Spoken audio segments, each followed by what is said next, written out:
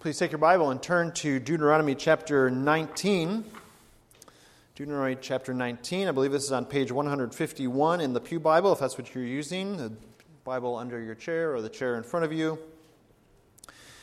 Deuteronomy chapter 19. The book of Deuteronomy is quoted more than any other Old Testament book in the New Testament. When Jesus was tempted in the wilderness, he quoted from Deuteronomy 3 times.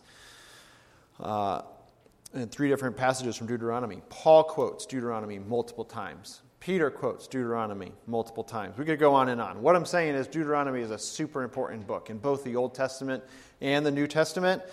And as I mentioned last week, the heart of Deuteronomy is chapters 12 through 26.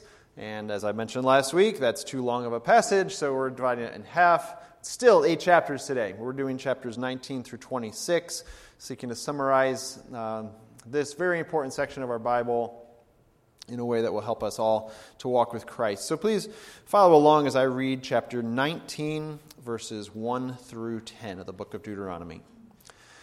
When the Lord your God cuts off the nations whose land the Lord your God is giving you, and you dispossess them and dwell in their cities and in their houses, you shall set apart 3 cities for yourselves in the land that the Lord your God is giving you to possess.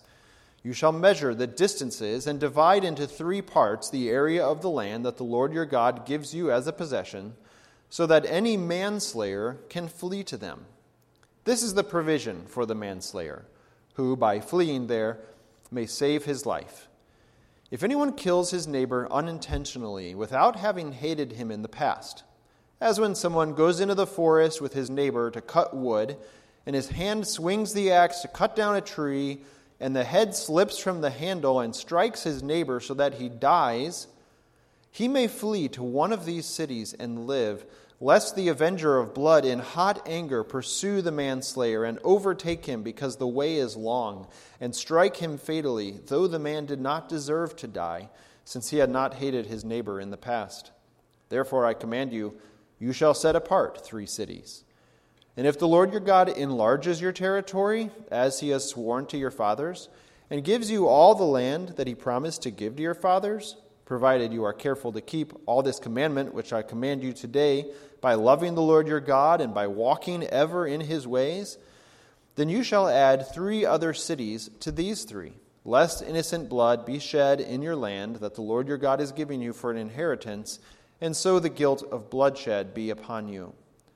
But if anyone hates his neighbor, and lies in wait for him, and attacks him, and strikes him fatally so that he dies, and he flees into one of these cities, then the elders of his city shall send and take him from there, and hand him over to the avenger of blood, so that he may die.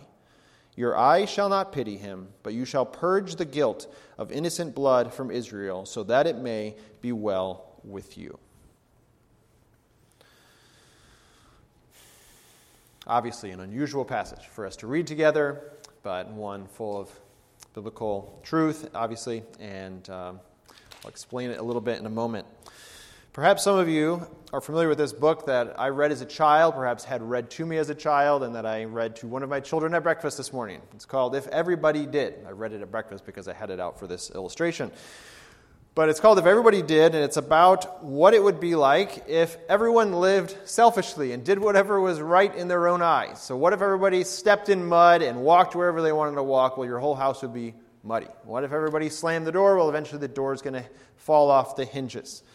And so what if is essentially describing how chaotic life would be if everyone did things like making messes and slamming the door, instead of doing what's selfish or even perhaps normal to us, done without thinking. The book is instead encouraging us to consider the unintended consequences of our decisions, to consider the effect of our decisions on other people's lives, on our fellow citizens. Perhaps we could say the book, If Everybody Did, is the book of Deuteronomy for children.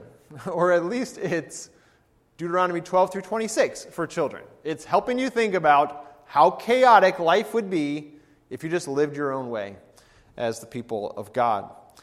Our passage, Deuteronomy 19 through 26 today, again, the second half of this long section of laws in Deuteronomy, tells us that walking in God's ways means loving other people. Walking in God's ways means walking in love, in other words. So, as a child of God, your responsibility to this passage is to walk in love, particularly in love for neighbor. Last week we talked particularly about love for God. And I explained a few weeks ago that God has made us as Christians, as he had made Israel his treasured possession, now he has made us as Christians his treasured possession. He chose Israel out of all the nations of the earth, not because of how big and beautiful they were, but because of his love. And we saw several reasons then that his people should obey the Lord, that we as Christians should obey the Lord then. And so if the first 11 chapters of this book were written to motivate God's people to obey the Lord, chapters 12 through 26 tell us how to obey the Lord, how to walk in his ways. And last week in chapters 12 through 18, we saw that God cares deeply about how we worship, who we worship, how we worship, where we worship, and so forth. And that we should follow the spiritual leaders that God has given us. In today's passage, the focus turns from loving God, so that's chapters 12 through 18, to now loving your neighbor. That's chapters 19 through 26. And I explained a little bit about how these laws in chapters 12 through 26 are essentially taking the 10 Commandments and giving clarity to them, or examples of them, and applications of them. So it's good to say, love your neighbor. Let me give you a few examples.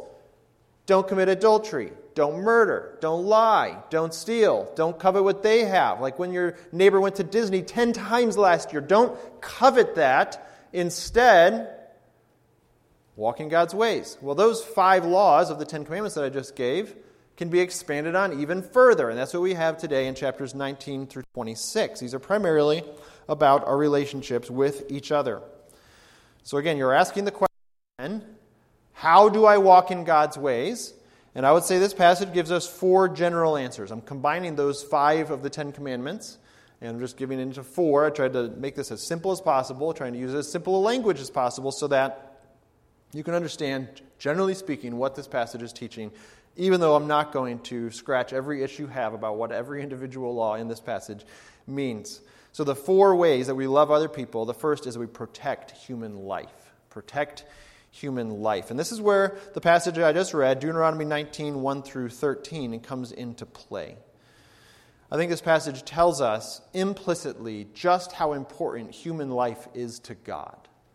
And then implicitly just how important it should be to us. And perhaps you remember about 7 years ago, about this time of year, I think it was the last couple days of May of 2016, a boy was at the Cincinnati Zoo, and he fell into the gorilla enclosure. Do you guys remember that story? I think the gorilla's name was Harambe, and the gorilla took the boy and grabbed him, if I remember, by his arm or by his shirt, maybe by his leg, and was dragging him back and forth through the zoo gorilla enclosure. And dozens, if not more, terrified people were there watching it live, and people video recorded it, and so you can watch it on YouTube if you so please. It's a terrifying video. I had children that size and that age when that happened, and perhaps you remember what they had to do. They had to kill Harambe, this silverback gorilla, in order to save the life of the boy. And what would you expect to happen when you kill a gorilla if you were on the internet? It would explode, and that's exactly what happened. The internet exploded with rage that you would kill an endangered gorilla because of some careless 3 or 4-year-old boy who leaned too far over. And I would simply say, with all due respect to beautiful gorillas that God made, human life is so much more valuable. Because there were 2 creatures in that cage, and one of them was made in the image of God. And so the zookeepers made the right decision that day. And so what you have in this passage in 19 through 13 that I read is what you should do if somebody accidentally kills a human life. Again, showing the tremendous value of a human life. You should run to a city of refuge. Now, we don't have cities of refuge this side of the cross. This side of the cross, Christ is your refuge. This side of the cross, we live in civil governments. And thankfully, we live in a civil government, at least. There are places in the world where that is not the case, clearly. spiritually speaking, the church is the city of refuge for spiritual danger, and you come here to get the help you need to help you flee spiritual danger. But physically speaking, we don't need these cities anymore. But it still shows you just how important a human life is to God. That even though you did not mean for your axe head to fall off and go and kill the guy who's working next to you, you're not going to lose your life over that because your own life is of so much value. Of course, you saw the second half of that, though. Verses 11 through 13 shows the contrast. But if you did hate your neighbor and then you killed him, well, you're going to lose your life as well because you defrauded that person his life. You devalued the image of God in that person. There are multiple other examples in this passage that show the value of human life. Maybe if you read through this passage this week in anticipation of this sermon, which I always commend you do, and is one of the primary reasons we publish a sermon card every 3 months. If you read this passage, maybe one of the passages that made you kind of scratch your head would be chapter 20, verses 15 through 18, which is where, particularly verse 16 through 18, which is where Moses instructs the people, the Lord through Moses instructs the people how to handle the wicked nations that are currently occupying the land that God has promised to his people. And what they're to do is to go in and cut those nations off, in other words, kill the inhabitants of those nations. Now, again, I want to quickly add that we in the church do not fight against wicked nations in this way anymore. We're on this side of the cross. We don't use weapons of war for the purposes of God. We work for people's conversion in the world instead of avoiding while avoiding the attractiveness of their sin. So there's a significant difference there because of being on this side of the cross. But perhaps as you wrestle through and scratch your head and kind of feel the angst of that passage, like why in the world would God say to cut off these wicked nations? I want to just give you an example of another passage in the Bible where this scenario basically plays itself out exactly the same way, and that would be in Genesis 6 through 9. What happens in Genesis 6 through 9? You have Noah's Ark. Perhaps some of you grew up in a bedroom that had Noah's Ark pictures and Noah's Ark toys and Noah's Ark, I don't know what those things were called, at the top of the ceiling. It's not quite wallpaper, but that idea, maybe you had straight up Noah's Ark wallpaper in your bedroom growing up. Noah's Ark is a bloody story.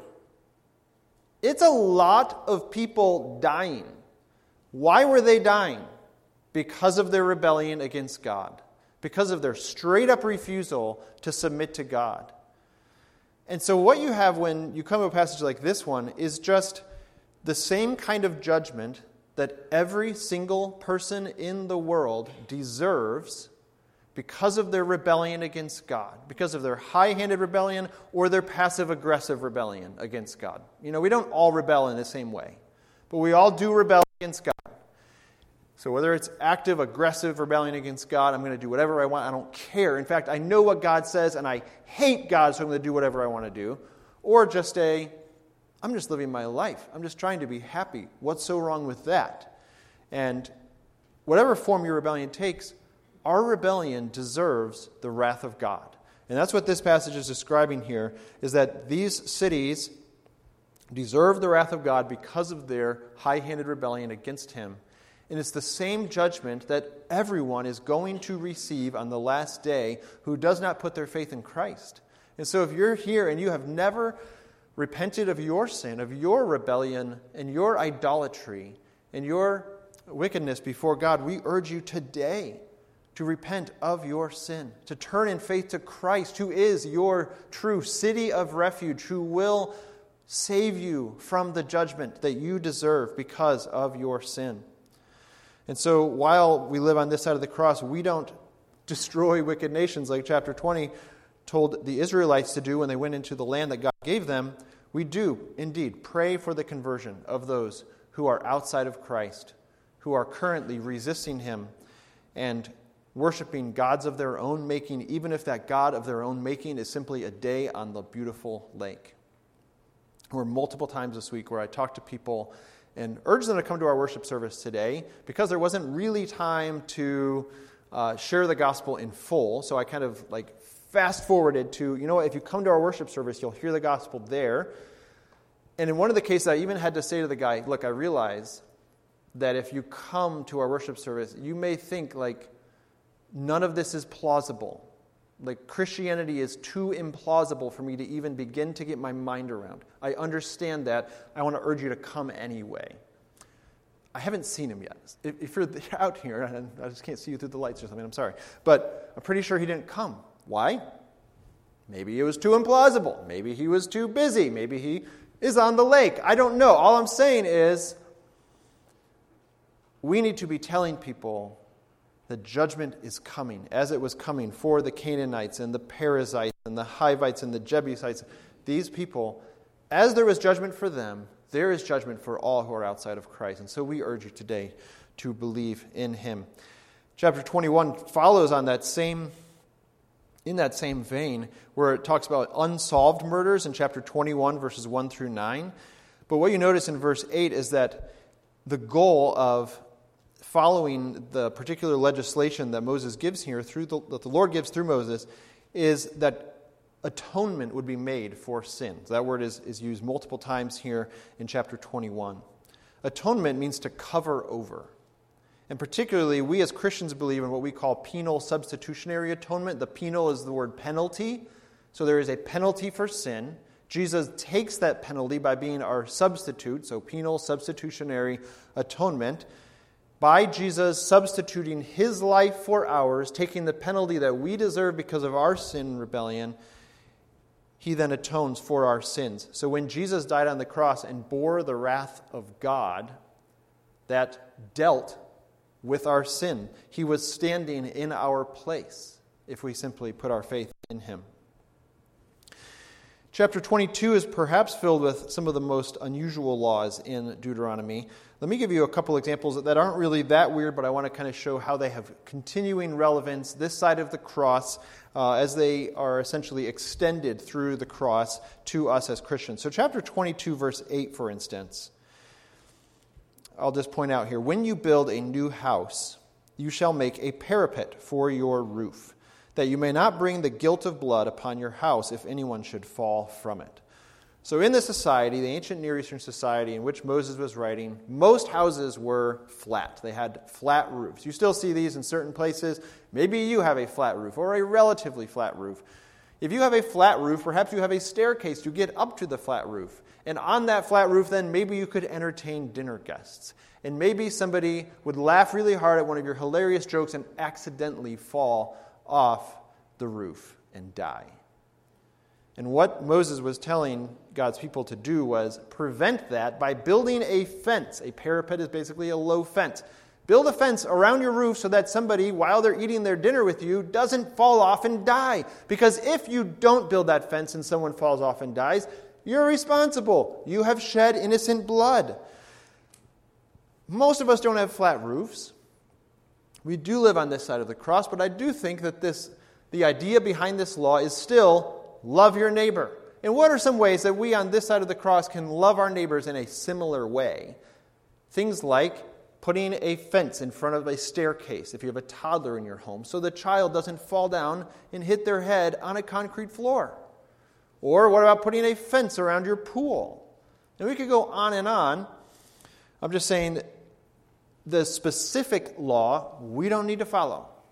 The cross then takes that specific law and, like I said, it kind of extends it. It kind of reforms it into love for your neighbor looks like continuing to protect innocent human life. So wear seatbelts, insist your children wear seatbelts, follow speed limit laws so that you don't take innocent life.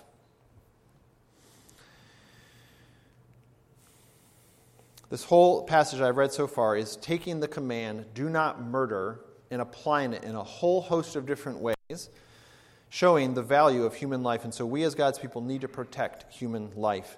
I heard recently someone say that maybe down the road in human history, let's say 50, hopefully longer, maybe 100 years down the road, people will say, Christians, oh yeah, they're those people who don't kill their babies or their elderly people. Aren't they weird?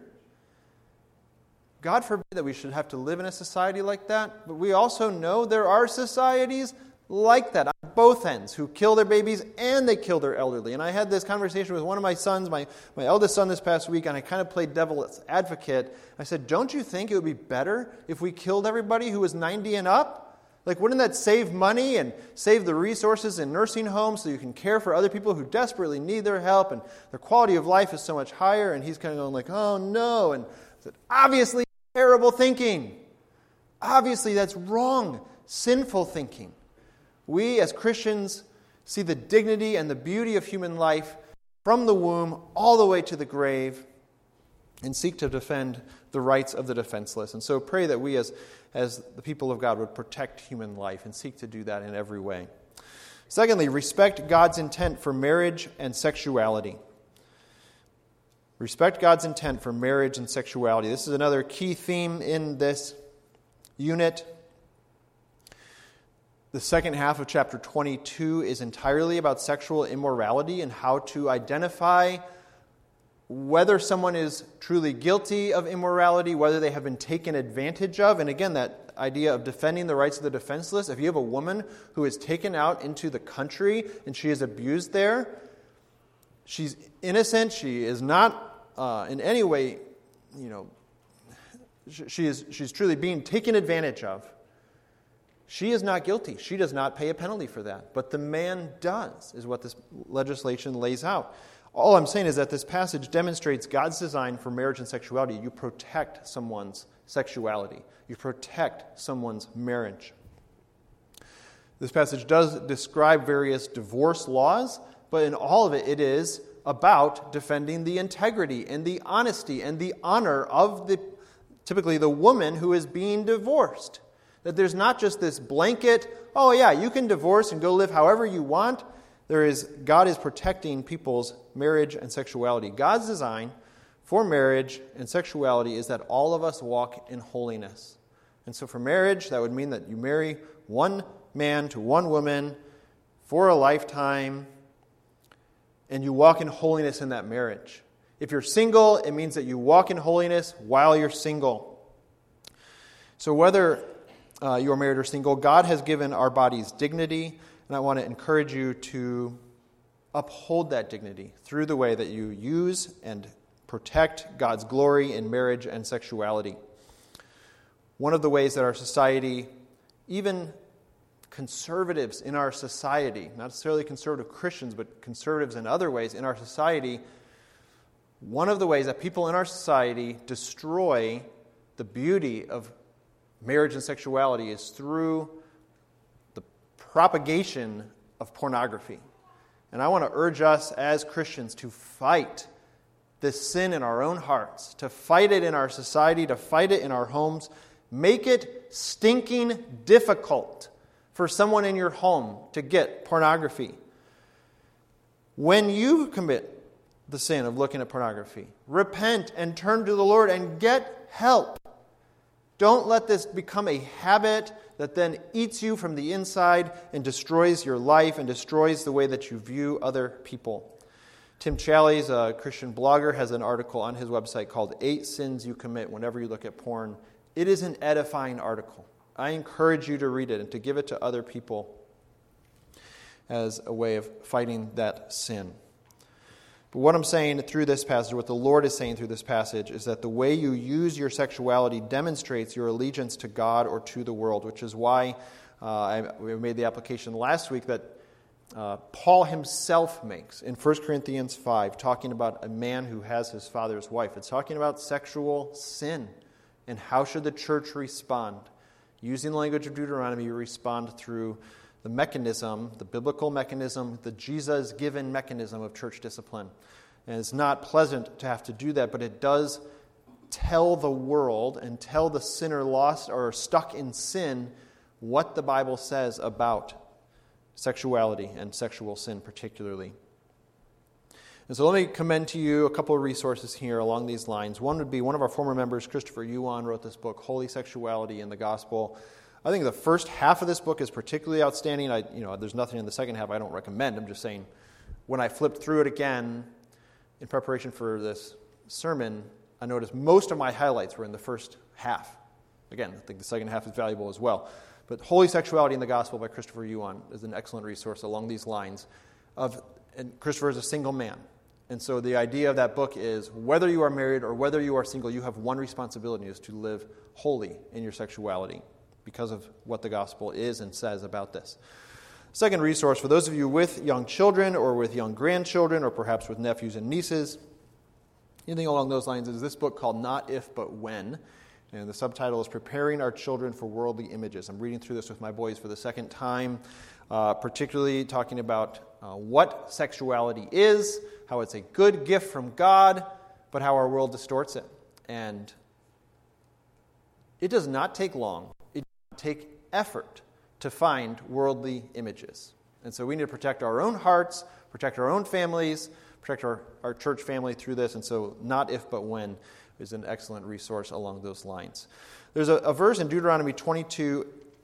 I'm just going to touch on it. Actually, all I'm going to do is tell you this verse about essentially cross-dressing. If you want to go into that vein, you want to study that to some extent, I want to commend to you a sermon by a Southern Baptist theologian named Jason DeRoshi, and I can just send you the link if you're interested in it later on. But the sermon from probably about 8 years ago is called Confronting the Transgender Storm.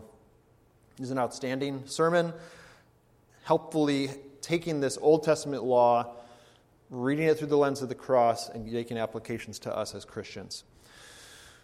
So, this whole concept of, or unit of chapter 19 through 26 is about loving your neighbor. How do you do that? By valuing human life, protecting human sexuality. Third, value others' property. Value the property of other people. There are a lot of different ways that this passage lays this out. He talks about in chapter 22 again, and I point this out for a couple of reasons, how to respond when your brother's ox or sheep is going astray or has fallen in a ditch. So remember, there are other, like one of the 10 commandments is to not covet your neighbor's ox. What about, though, if you don't covet an ox that's in a ditch? What should you do then? You should love your neighbor by taking care of his ox or his sheep. One of the reasons I point out this law about valuing others' property is that even these specific Old Testament laws tell you need to use your mind a little bit and apply these for yourself. In other words, God didn't say, now I'm going to list every animal you need to pull out of a ditch. Ox and sheep, full stop, that's it. The rest you can leave in the ditch. Clearly not. What if your mule has fallen in the ditch? You should pull that out too, okay? And so, clearly, the Lord was urging his people to apply these principles to other situations, and we need to do this as well. So sometimes it's very easy for us to say, yeah, there's no verse in the Bible that says I can't do this, so I can do whatever I want. This ultimately comes down to why we're having a Sunday school class about the conscience. There's that plug. I'm giving you a weekly plug for this. But secondly, we need to be people who take the principles of the Word of God and apply them broadly in our hearts and in our homes for the glory of God.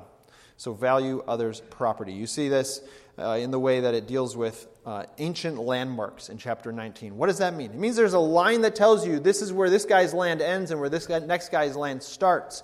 Why should you not move that landmark? Because it would be dishonest of you to take away someone else's part of their land, because that's where they get their money from, by selling their grains and so forth.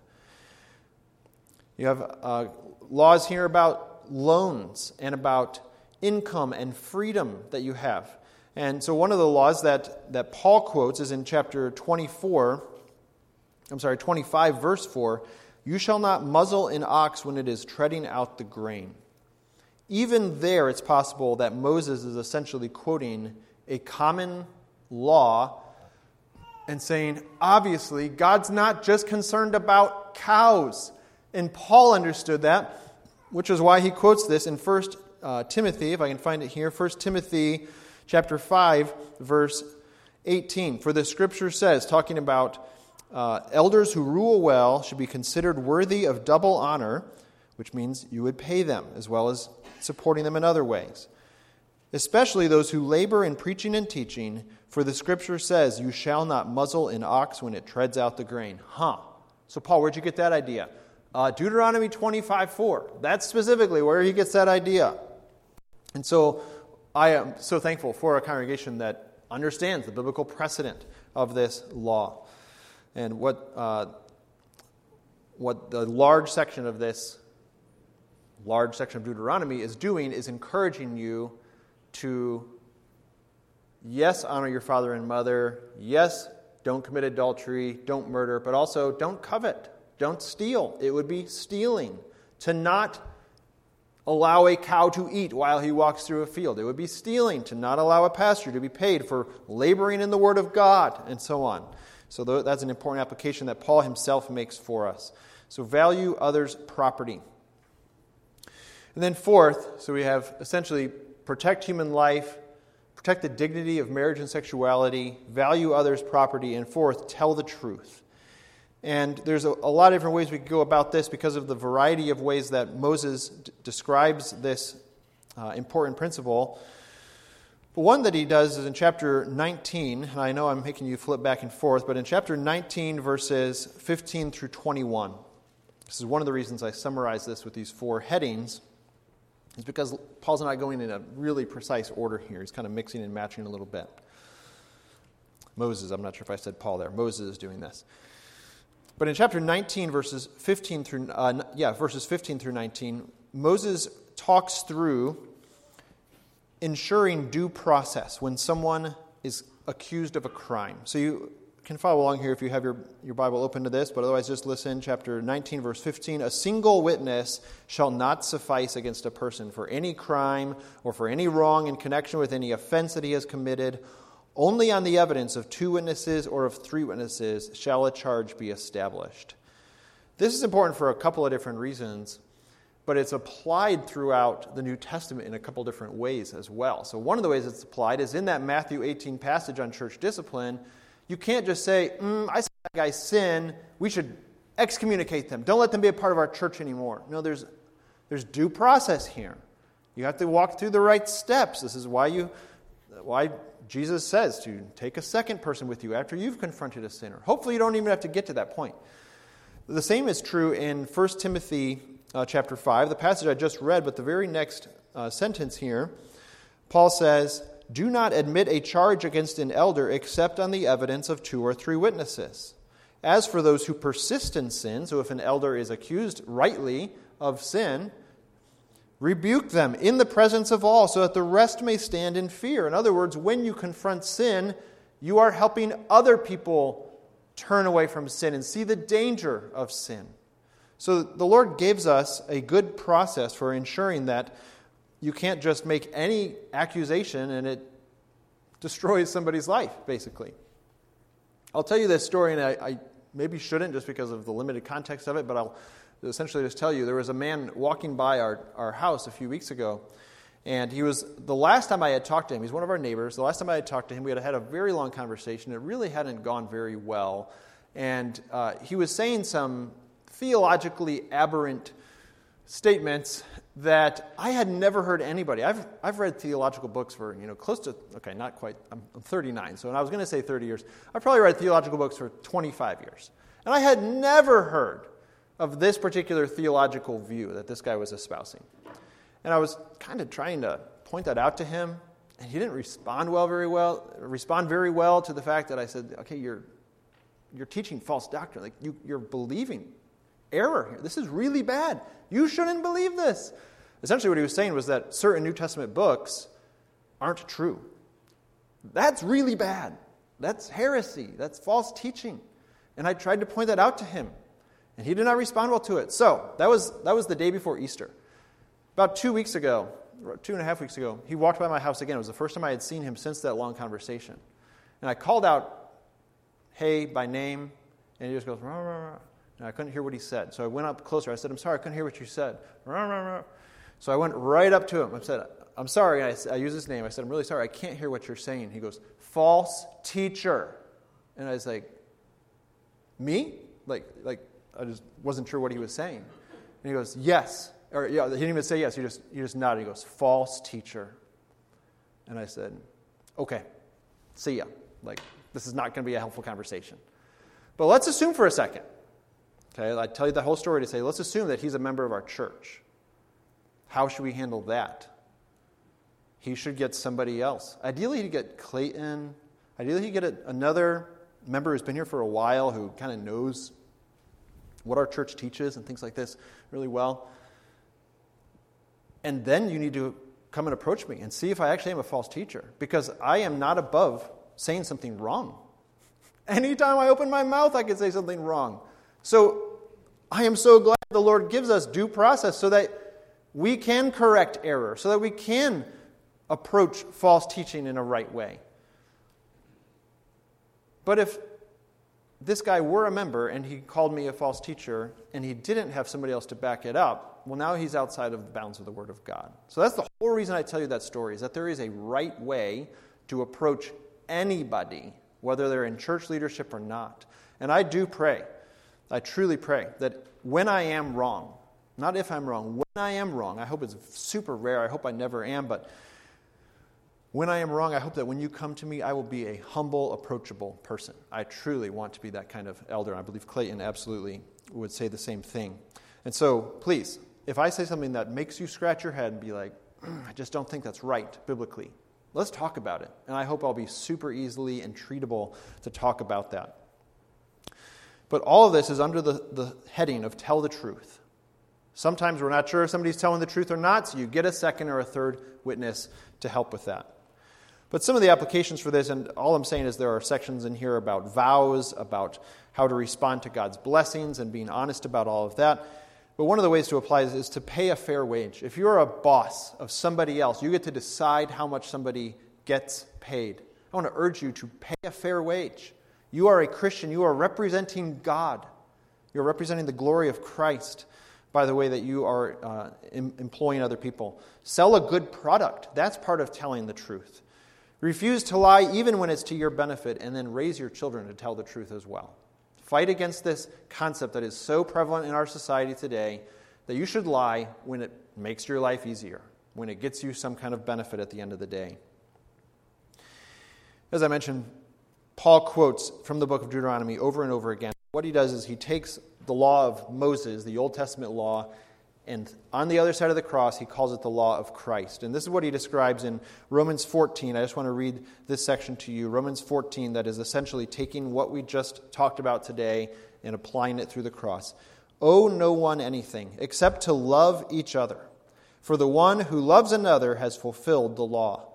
For the commandments, you shall not commit adultery. These are the ones we covered in the passage today. You shall not commit adultery. You shall not murder. You shall not steal. You shall not covet. And any other commandment are summed up in this word: you shall love your neighbor as yourself. Love does no wrong to a neighbor. Therefore, love is the fulfilling of the law. When I was in Australia in 2005, I'd been there for about 3 weeks. I'd lived with a couple different families doing a church internship there. And because it was on the other side of the world, they were putting me up, giving me housing. I was staying with different families in the church. By this time, I had stayed with a married couple, and then for about a week or so, I've been staying with a single guy.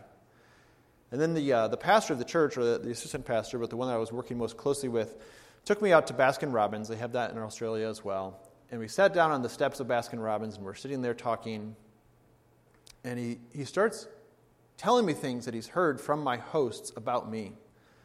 Things like, when they're cooking dinner, you're sitting on the couch reading. Shocking, I know. Or after dinner, you're not helping with the dishes. And he kind of listed out 3 or 4 examples, and I just thought, oh my goodness, I didn't even realize I was being selfish. I was loving myself, not loving my neighbor. In this case, it would be the people I was living with. And he pointed out 3 or 4 different specific ways, and it was mortifying, where you can feel your face flushing. I didn't realize how I was coming across. I didn't realize I was being selfish. I didn't realize I was not loving my neighbor.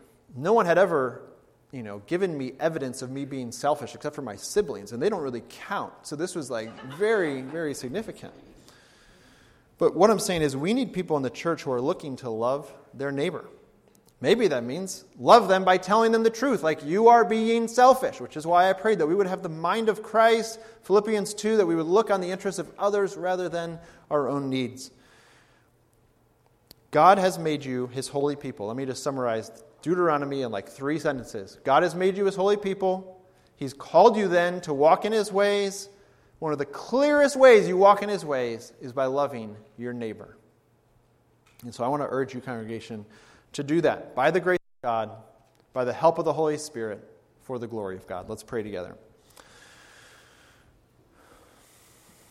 Father, we can be overwhelmed because we are confronted with our own sinfulness, with the ways that we're so selfish and we're so unaware of how we carry ourselves and how we talk.